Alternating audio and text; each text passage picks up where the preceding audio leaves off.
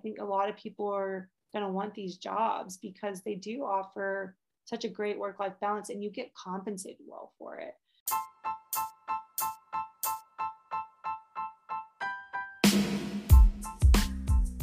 Hey everyone, and welcome to Sports Arty Snippets. I'm Liz Waluka, a registered dietitian and board-certified specialist in sports dietetics.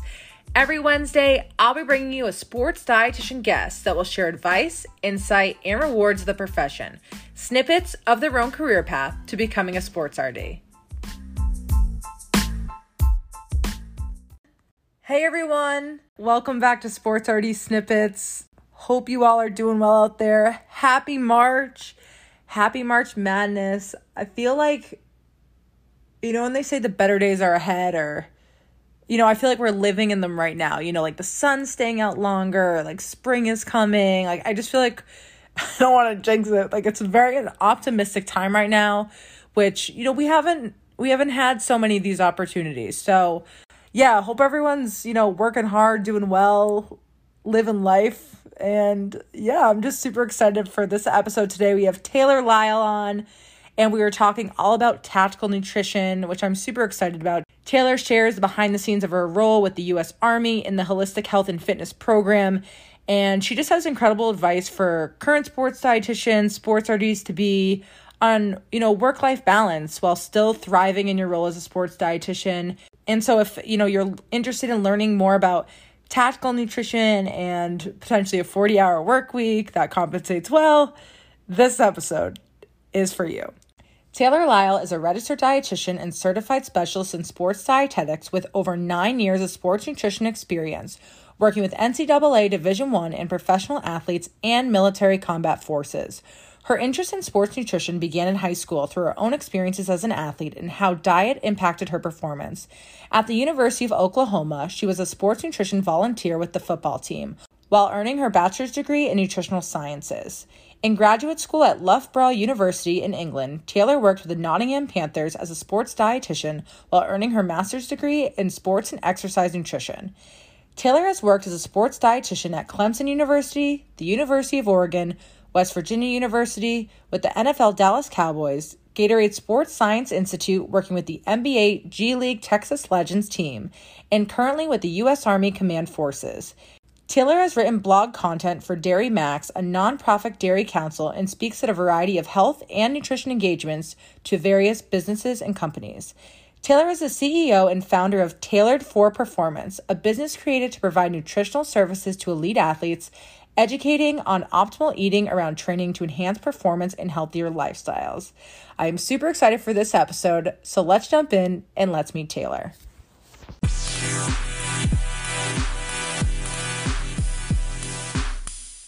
Hey Taylor, welcome to the podcast. Hey Liz, thanks for having me. I'm excited for you to be here. This was a long time coming since I've had to reschedule this like 10 times. I know. Thank you so much and being patient with me. I'm honored to be on your podcast. I'm excited for today. I'm excited too. What's going on in your world?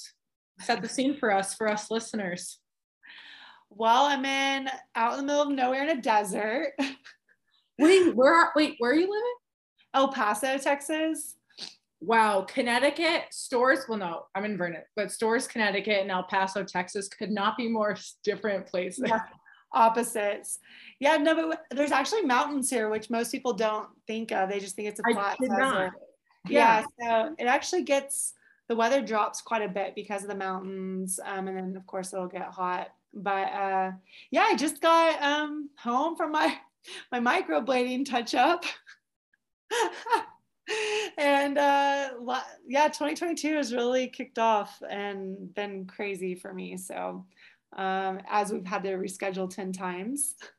Yeah, that was my fault. I was out in Oregon with our women's basketball team, and then that's why we had to reschedule. And then I remembered that I was like, wait, I think I was reading Taylor's bio and she used to work there. And then I feel like we've been talking for like a few months now. It has been a lot of back and forth, and I had a lot of life things like a car accident, and then just a family member passing, and then just going to physical therapy, trying to get my life together.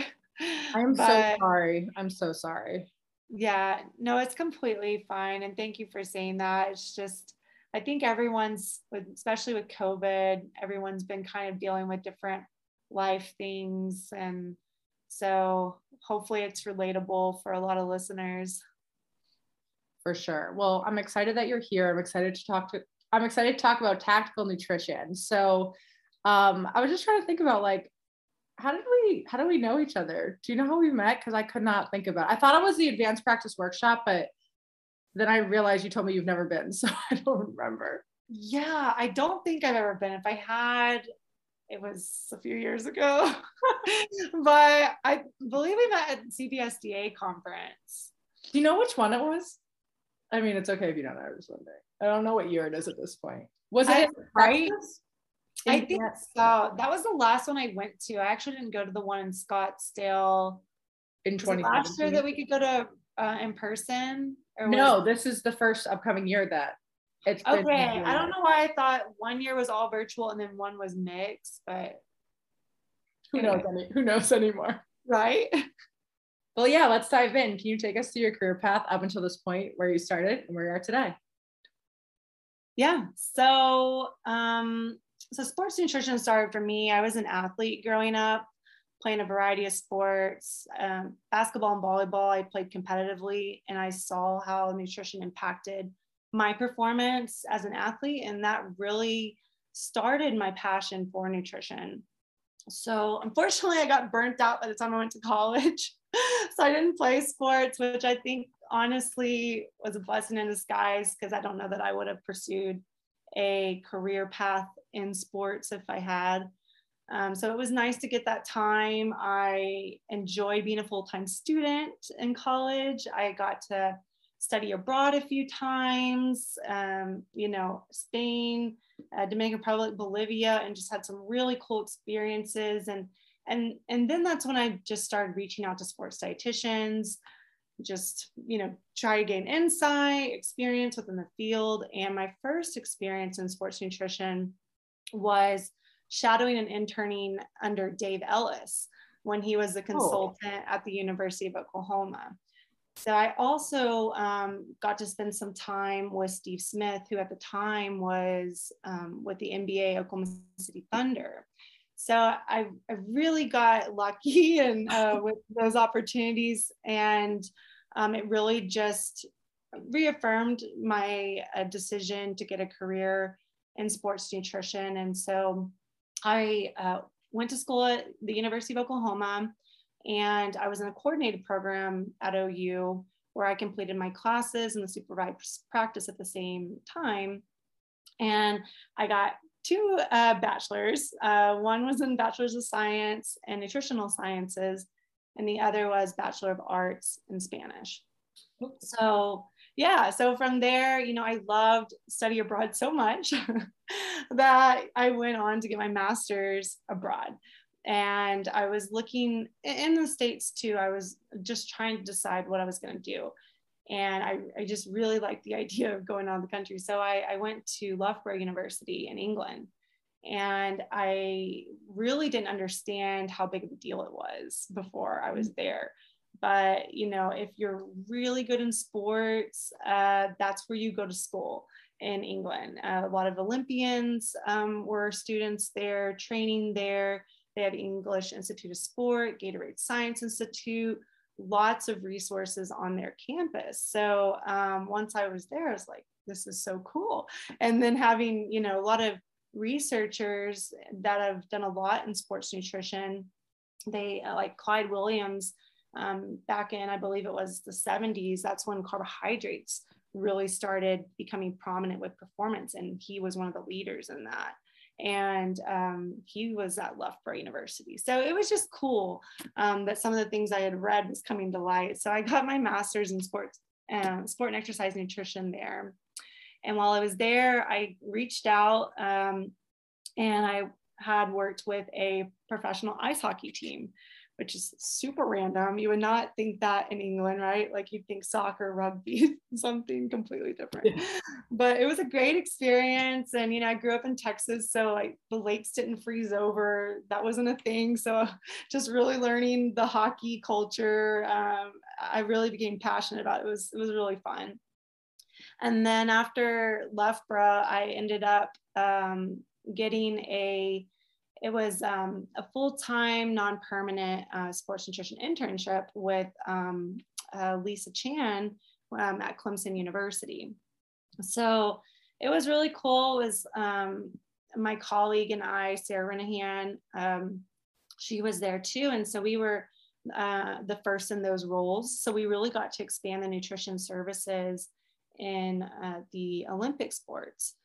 And so that was really cool to be a part of and just learn so many things. And then it prepared me. After that was done, I went on to the University of Oregon.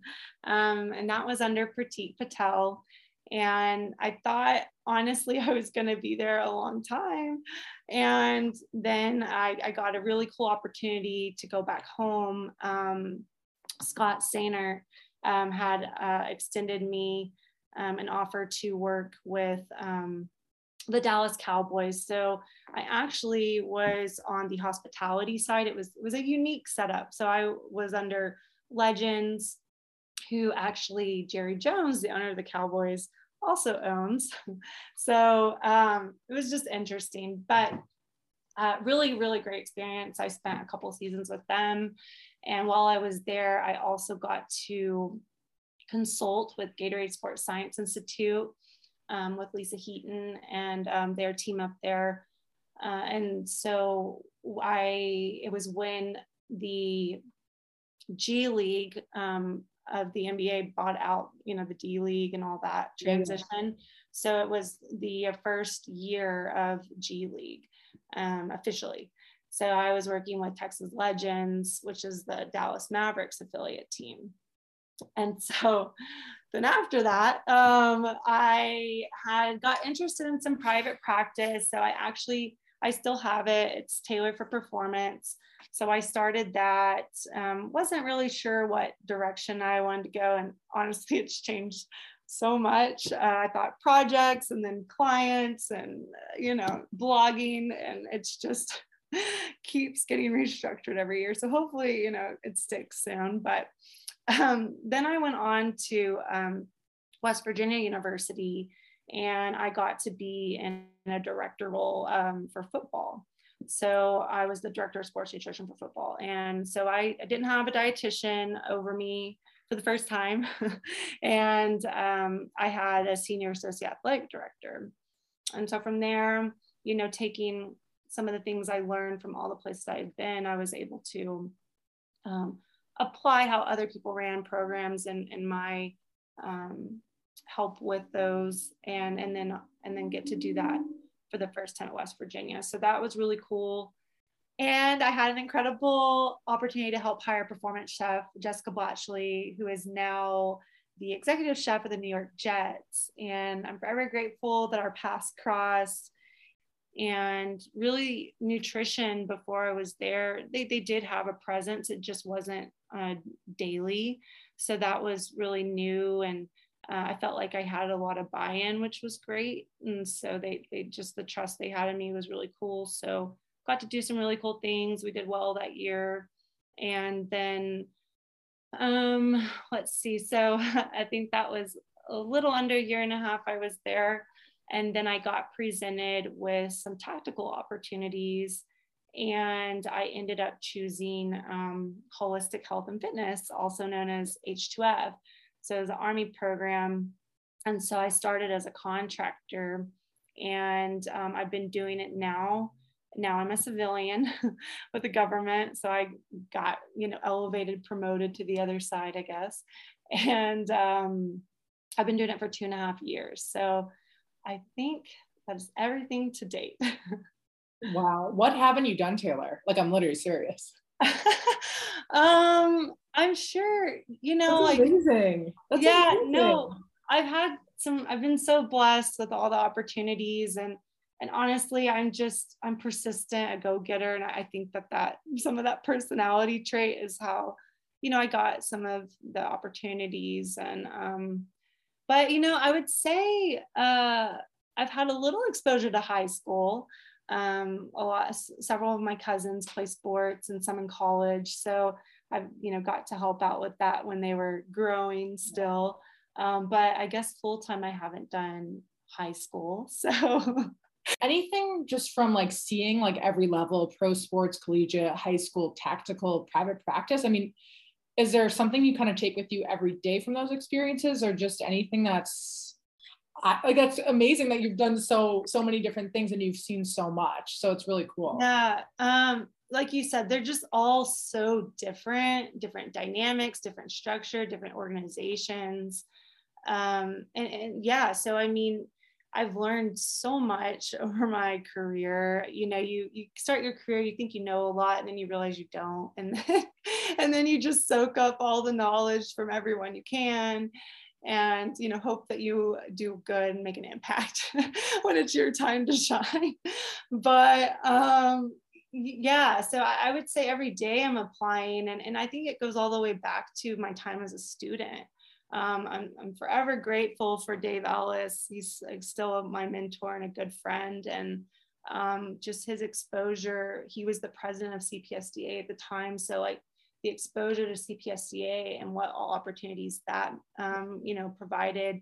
I was a part of the first boot camp when they had it. It was at Georgia Tech, so I got to meet more people there, and it's crazy. Some of the at the time other students that I met, they're now, as sports dietitians too, doing really well. And I stayed in touch with a lot of them. So honestly, it really started early from the student experience, and just the relationships have been the most valuable part for me, and keep maintaining those relationships.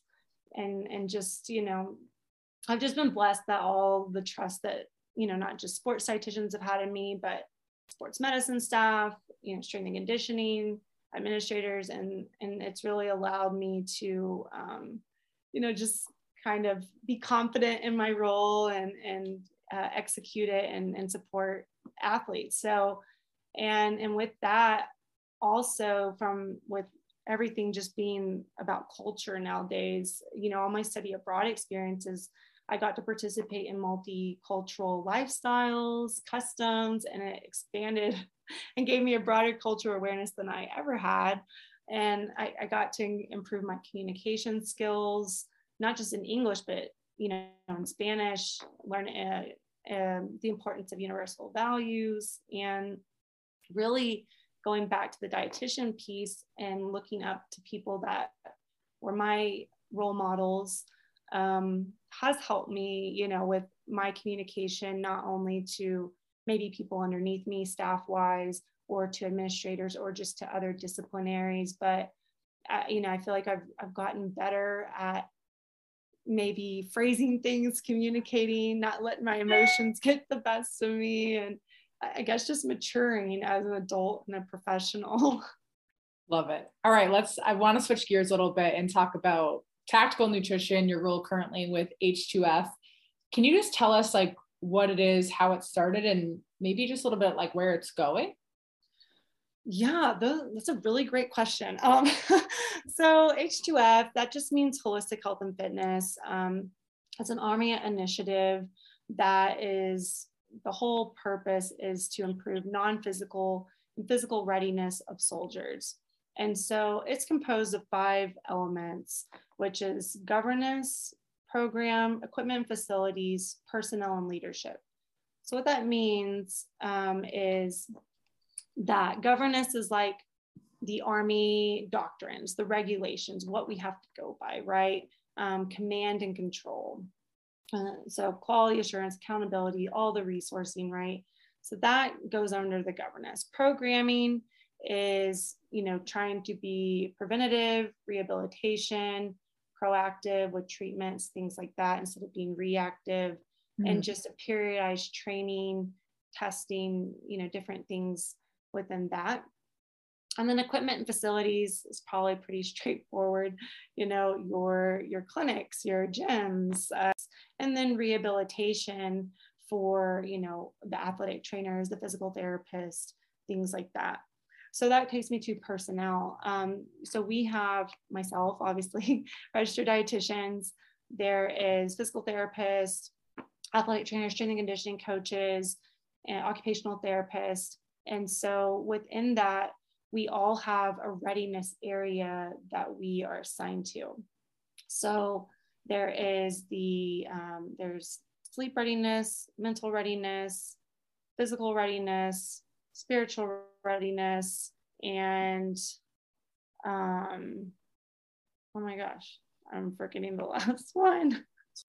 Nutritional readiness, literally what I do. That was the fifth component.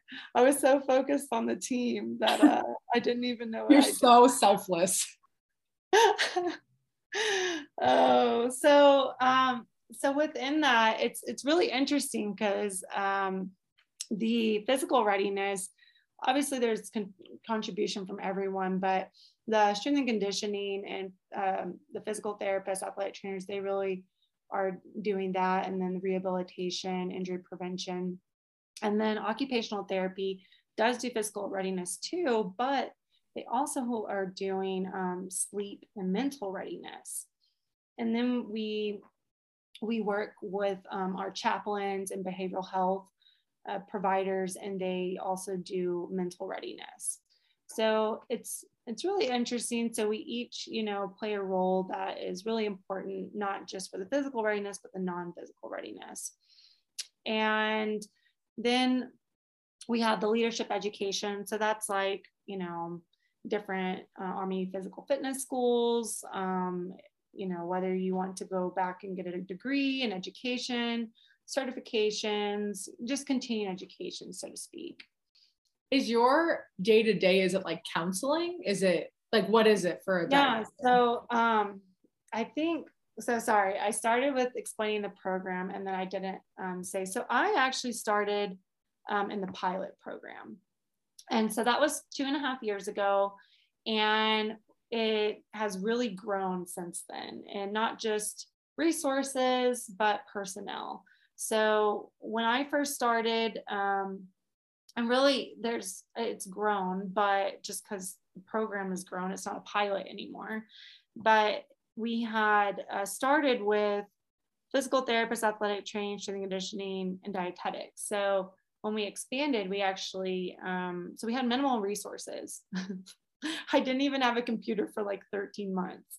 I had to go to the hospital after I did have one-on-one consultations to chart my notes. So, and then I think I had a scale, tape, for measuring circumference, because the taping method is the Army's way of doing body fat percentage. So body composition. And so I pretty much did that. So a lot of one-on-one consultations, giving education, briefs right after the soldiers finished their morning physical training, and getting involved in the dining facility and what we call the DFACs. So those just trying to make an impact with the menus, and also teaching food service personnel from how nutrition impacts performance. Because the Army, as well as the other branches, they have standards they have to abide by with the menu. And for Army, we have Go for Green. So it goes off of a green, yellow, and red light stoplight system. And so, green's good, red's bad. And then, there's the definition of what that means, like whether that's red, it's, high saturated fat, and things like that, to maybe like greens, like a lean cut of meat, minimal, processing, all that. So there's different variances and grading for those scales. So they do have to go by that to put out the food and serve it. And then we come in as the H2F dietitians and try to look at it from a performance standpoint and how to maximize what we can do at the menu to then optimally help soldiers recover and then be able to perform better. So with that, it's very different from the athletic setting, with whether that's college or pro, where you're working directly with maybe a performance chef or just a chef, food service, and you get to have input in the menus, and maybe you're ordering food for the fueling station, things like that. That doesn't exist with this program. So I don't have a fueling station. We don't have the resources for that. And I'm not actually ordering food, or I'm just going off of like, hey, this is what food we have in a catalog. And from there, we can create a menu. So we have created a menu with me, as well as all the other H2F dietitians for specifically Fort Bliss. And then now we're moving to a model where the whole Army is going to now go with this, what's called an action menu.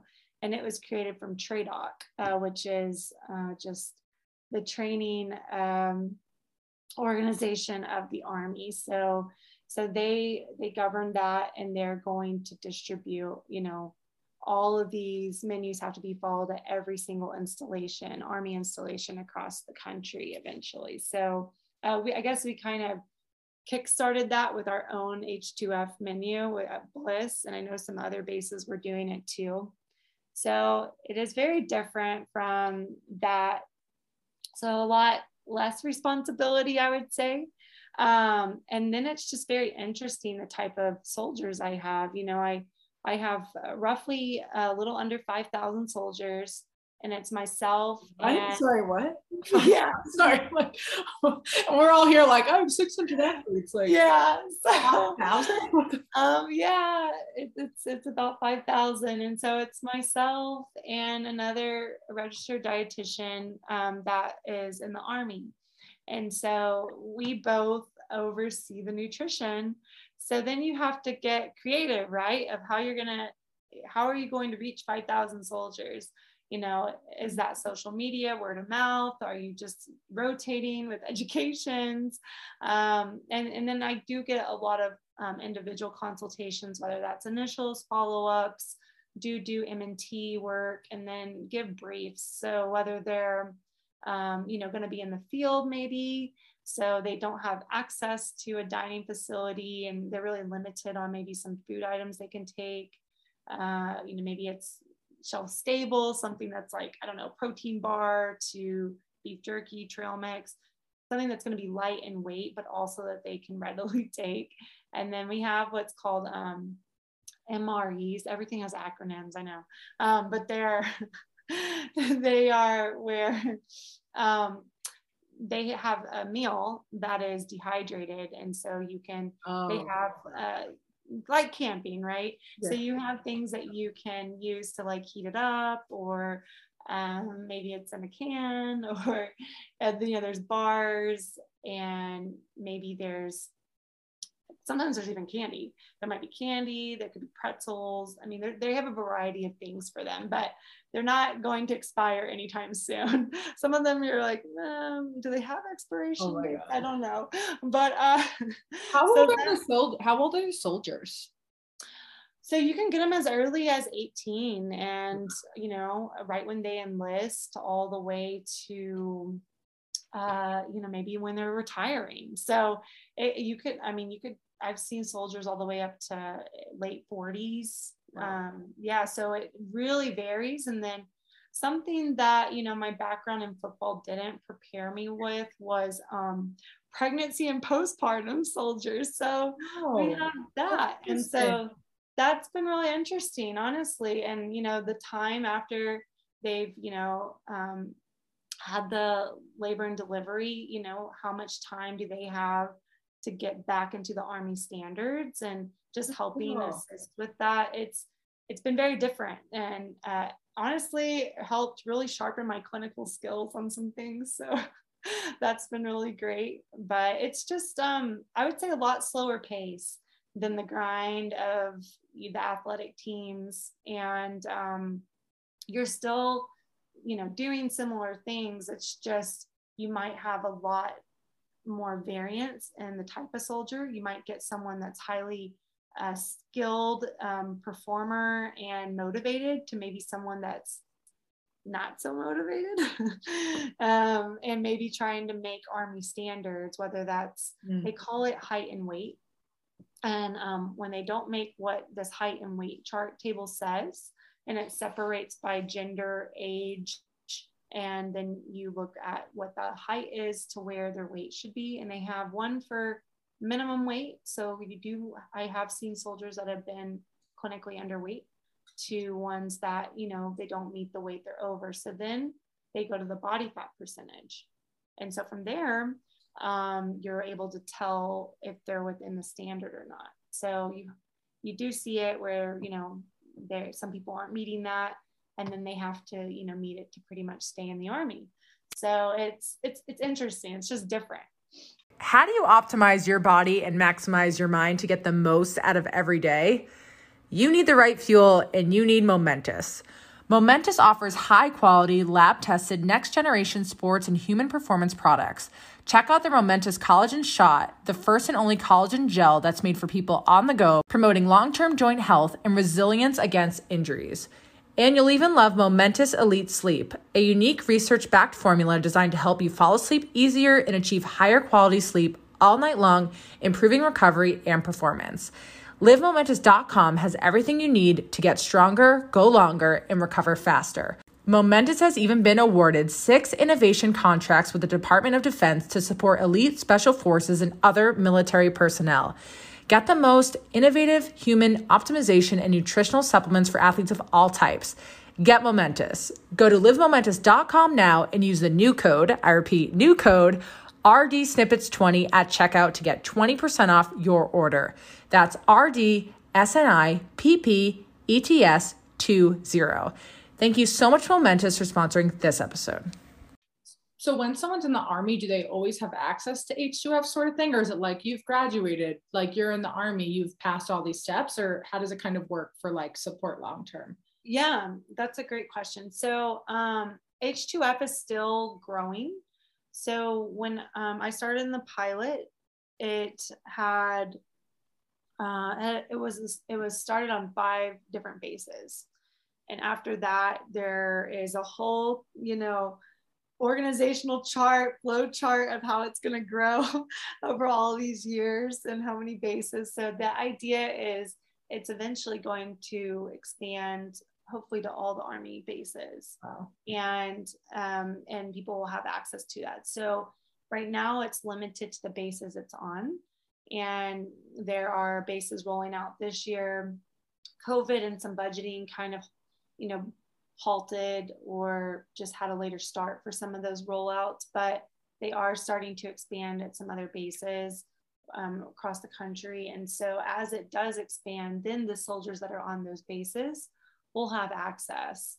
And then something I think I failed to mention is this is big Army. So if you have people that are with special operations, special forces, that's a little different. So they should have their own support staff, you know, performance team that is going to be structured similarly to H2F, but it's going to be different, right? And a lot less soldiers.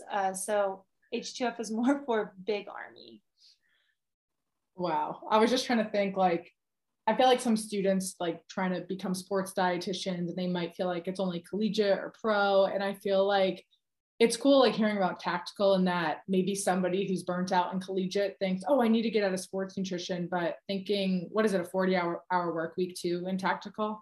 Yeah. I'm going to be honest. One of, and I think this might be something you're asking later, so I'm just going to go ahead and get into it.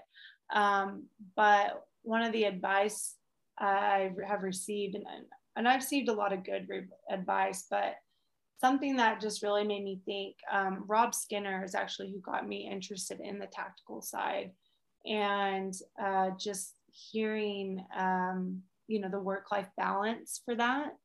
And he told me, you know, you're trading time for money. And it's so true, which I don't think I realized earlier on. And how I take that is when I was at a point where I was looking at tactical, I was reevaluating how I was spending my time, if I even had time, right? And trying to work towards that work-life balance. So I did feel a little burnout from just all the hours, no days off, sacrificing a lot, right? Your time, holidays. And so I was, I wanted to have an opportunity to have a better work-life balance. And so with that, I found an interest in tactical, and that was really appealing for me because they really pay well. They're good paying jobs with a lot of benefits. You get to get like continuing education, money for conferences, maybe your licensure memberships, and then of course all the other HR type benefits, medical, health, all of that, and then working at like a 9 to 5, might be a little earlier than 9 and a little earlier than 5, but it's 40-hour work week. And then you have, sometimes I get 4-day weekends because that's how the military structure some of their training days, or they might give them an extra day. So, and then we're off all the holidays, weekends, and that was something that was a huge adjustment for me when I didn't know what to do. Like, I had so much time on my hands, wasn't used to it. I had to start picking up hobbies. But so yeah, for those that are looking, that want to get in sports performance, sports nutrition, but maybe the requirements for collegiate or even pro aren't conducive for the lifestyle that they want, I think tactical is a really great opportunity. And I think some of these tactical jobs, you're starting to see a trend, myself included, of people that are leaving collegiate athletics or pro or wherever, right? And they're coming over to these tactical jobs. So I think they're going to be highly sought after in the next, upcoming years. I think a lot of people are going to want these jobs because they do offer such a great work-life balance, and you get compensated well for it. And I think that's huge because, as you know, I feel like sports dietitians are undervalued and underpaid, and people have taken jobs in the past for lower than they should have. And so my hope is that these tactical jobs, starting in the 70s, 70,000 and a plus, that they're going to raise those salaries and that standard for sports dietitians in collegiate, professional, and all the other organizations. Because if you want the, really qualified people, you're going to have to do that. The next time the job board comes out with a tactical position, everyone's going to press apply. Right? Yeah. Now, I will say they're sometimes in some remote locations, but, for me, El Paso has been, it's further than other places, but it's a big city, actually. So, I mean, but that's, I think, would be maybe not as desirable for some people as maybe the locations of some of the jobs, but you get a lot, of pros from it too. That's awesome. I feel like a lot of people listening probably appreciate just a different perspective, because I feel like a lot of people, you just hear collegiate, professional, and you know of tactical, but I feel like people know about it. But now just hearing like the M&T, and it sounds like you get to learn so much every day, and you still do a little food service, but it's such a benefit in a way that your time is spent counseling, and that you can see the pros and cons. But I guess it depends. If you love food service, maybe this is not the right fit, but it just depends on what you kind of want as a sports dietitian. I think you really get to be a sports dietitian instead of a food service worker, and maybe some of the other jobs might have had a lot more time, delegated to that. And I mean, soldiers, they're taking all sorts of supplements, energy drinks. And so you get plenty of opportunities to give education about that. But you're not having to buy any of that. And you really get a lot of that food service that would have been the responsibility in those other areas that aren't as much. And so, and then you get to collaborate still, which is nice. You know, I work with a dietitian, my immediate supervisor is a dietitian, but then there are, you know, six other, I guess seven total, six other H2F teams on the same installation. So you get to interact with like 6 to 12 other dietitians, wow. Which some, you know, half of that is in the Army and then half of that is civilian. And so we normally come together once or twice a month to like just discuss like best practices, what each of us are doing, you know, if it aligns. And then we do journal club. So that's neat because we review journal articles and read them. So that helps keep current, you know, and then you get to discuss it and then how that applies to the military setting. If a student or like an aspiring sports dietitian wanted to gain experience in tactical, like are internships available, or is it more like reach out individually to dietitians at like tactical sites and it could be different everywhere? Yeah, so that's a great question. It gets a little tricky because you have to have a security clearance. And so a lot of times, like for us, we have Army going to be Army dietitians. So they're in the Army and they're completing, you know, their school and their supervised practice. And then, you know, they're a dietitian in the Army. So they have the clearance to come on to our base and have an in-person supervised practice. I have personally been able to work out a remote internship.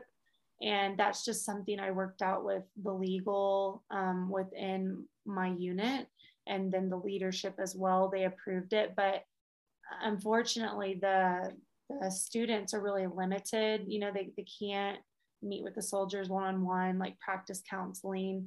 It's more like projects, nutrition education projects, whether that's handouts, social media content, maybe, you know, presentations, things like that. So it may be a little not quite what they thought, but I still try to really get them to, you know, give them case studies and really have them still think through some of these things.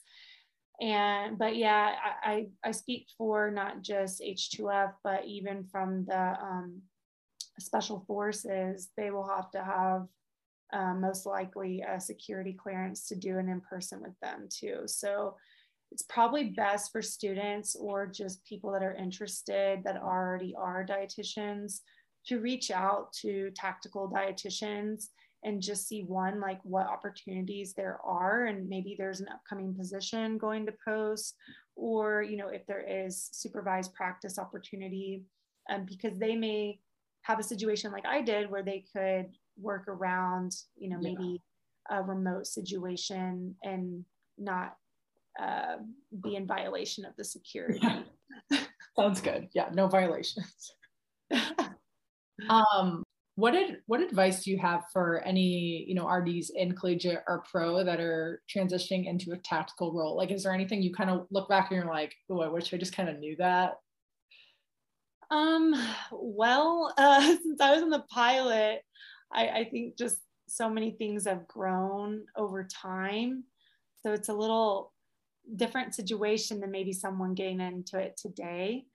I think more so how your approach is with tactical versus collegiate and pro is important. Like just having patience because it's such a difference and pace that you were used to working at that I think, you know, just taking a step back, realizing you don't have to be going 100 miles an hour, it's okay. But also really understanding the organizational structure of the military is really important with ranks, whether you're an officer or you're enlisted, and then even just your ranks as a civilian or to the contractors, they're all, so really just understanding that organizational chart is really important within the military. So homework on the military and patience would probably be my best advice I could give. That's good though. Yeah, that's funny. No, because just like thinking about it, it's like I only know collegiate. So it's like you sit down, like there's no fueling station, there's no, it's not like go grab your core power. Yeah.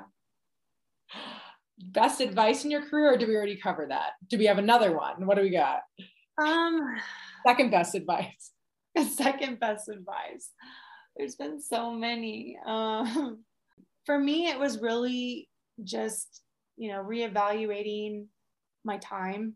As I've had life occurrences happening to me this year, I think and maybe that's how it happens as you get older.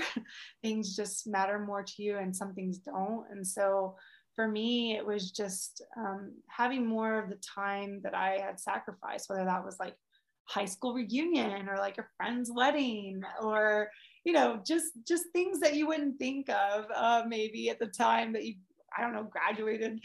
So I just really think I care more how I spend my time, and I don't want to literally just work to live, and that just be what my life is. And so I want that balance. And I think just also another advice, which may be a little harsh, but it's true.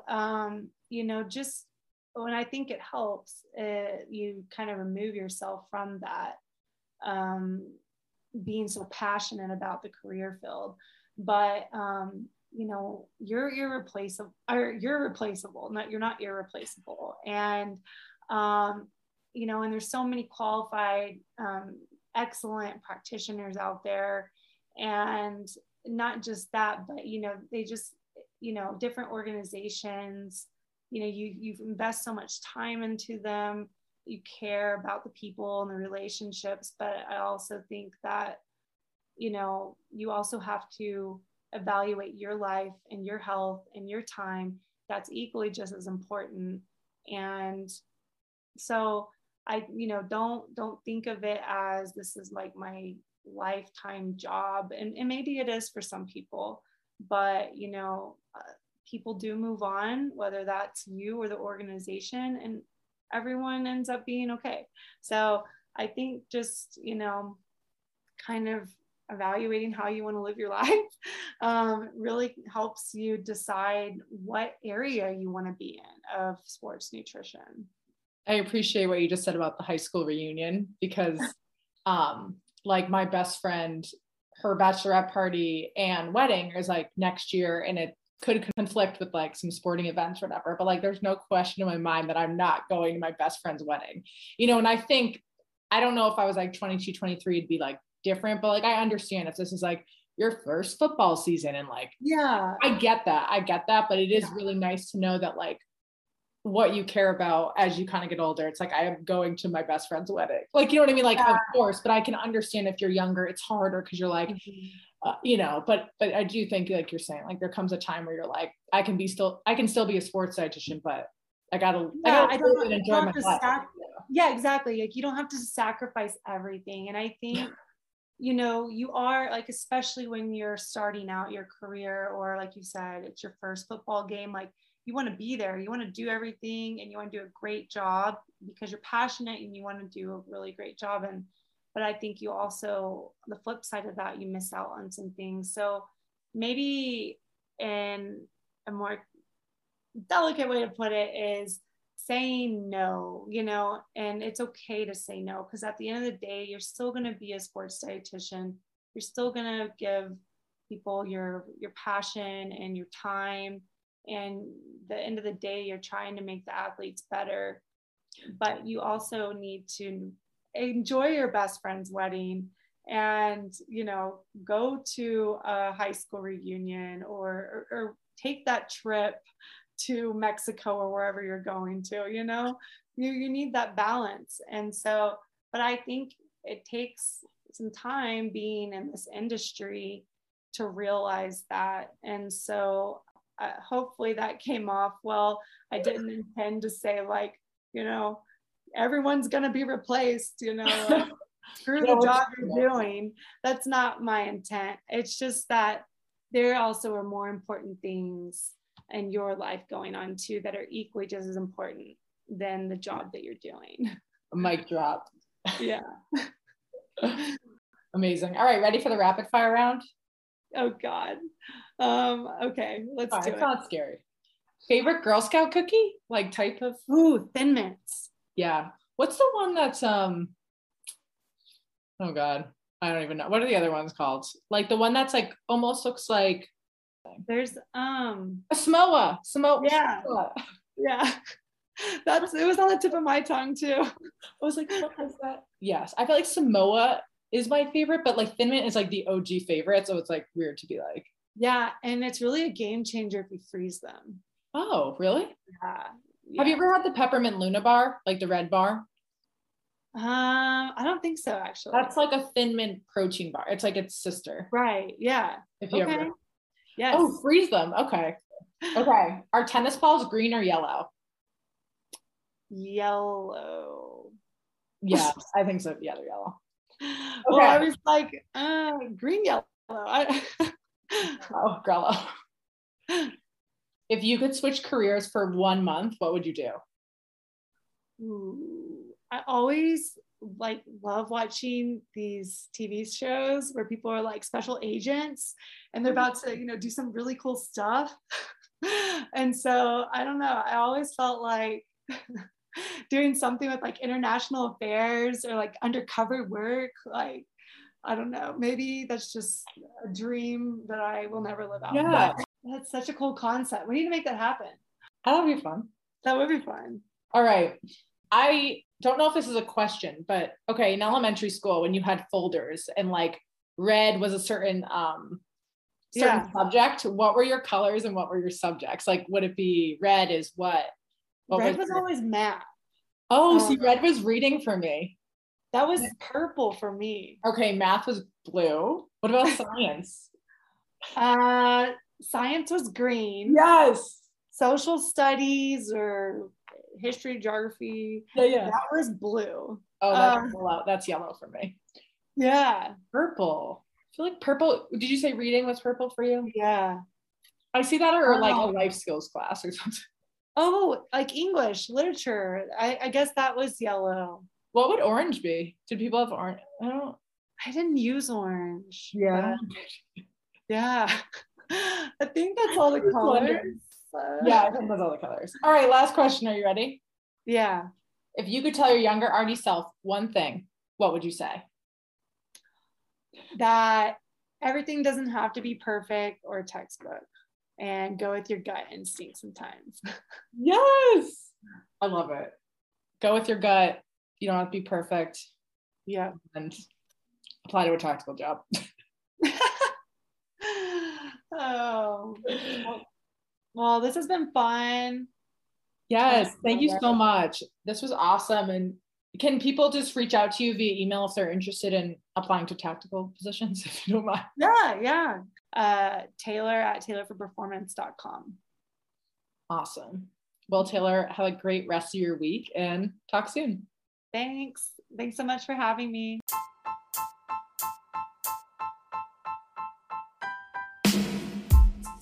Thank you so much for listening to this episode on Sports Artie Snippets. I hope you found our conversation helpful today. If you haven't already, make sure you subscribe to the podcast on Apple or Spotify. Share the podcast or tell another sports RD-to-be or sports dietitian about it. If you can rate and review the podcast, it really helps the show and is much appreciated. Remember to follow along on Instagram at Sports RD Snippets to see what Sports RD guest is featured each week. I'm super excited to bring on my upcoming guests, so stay tuned. I'm Liz Waluka, and thanks so much for listening.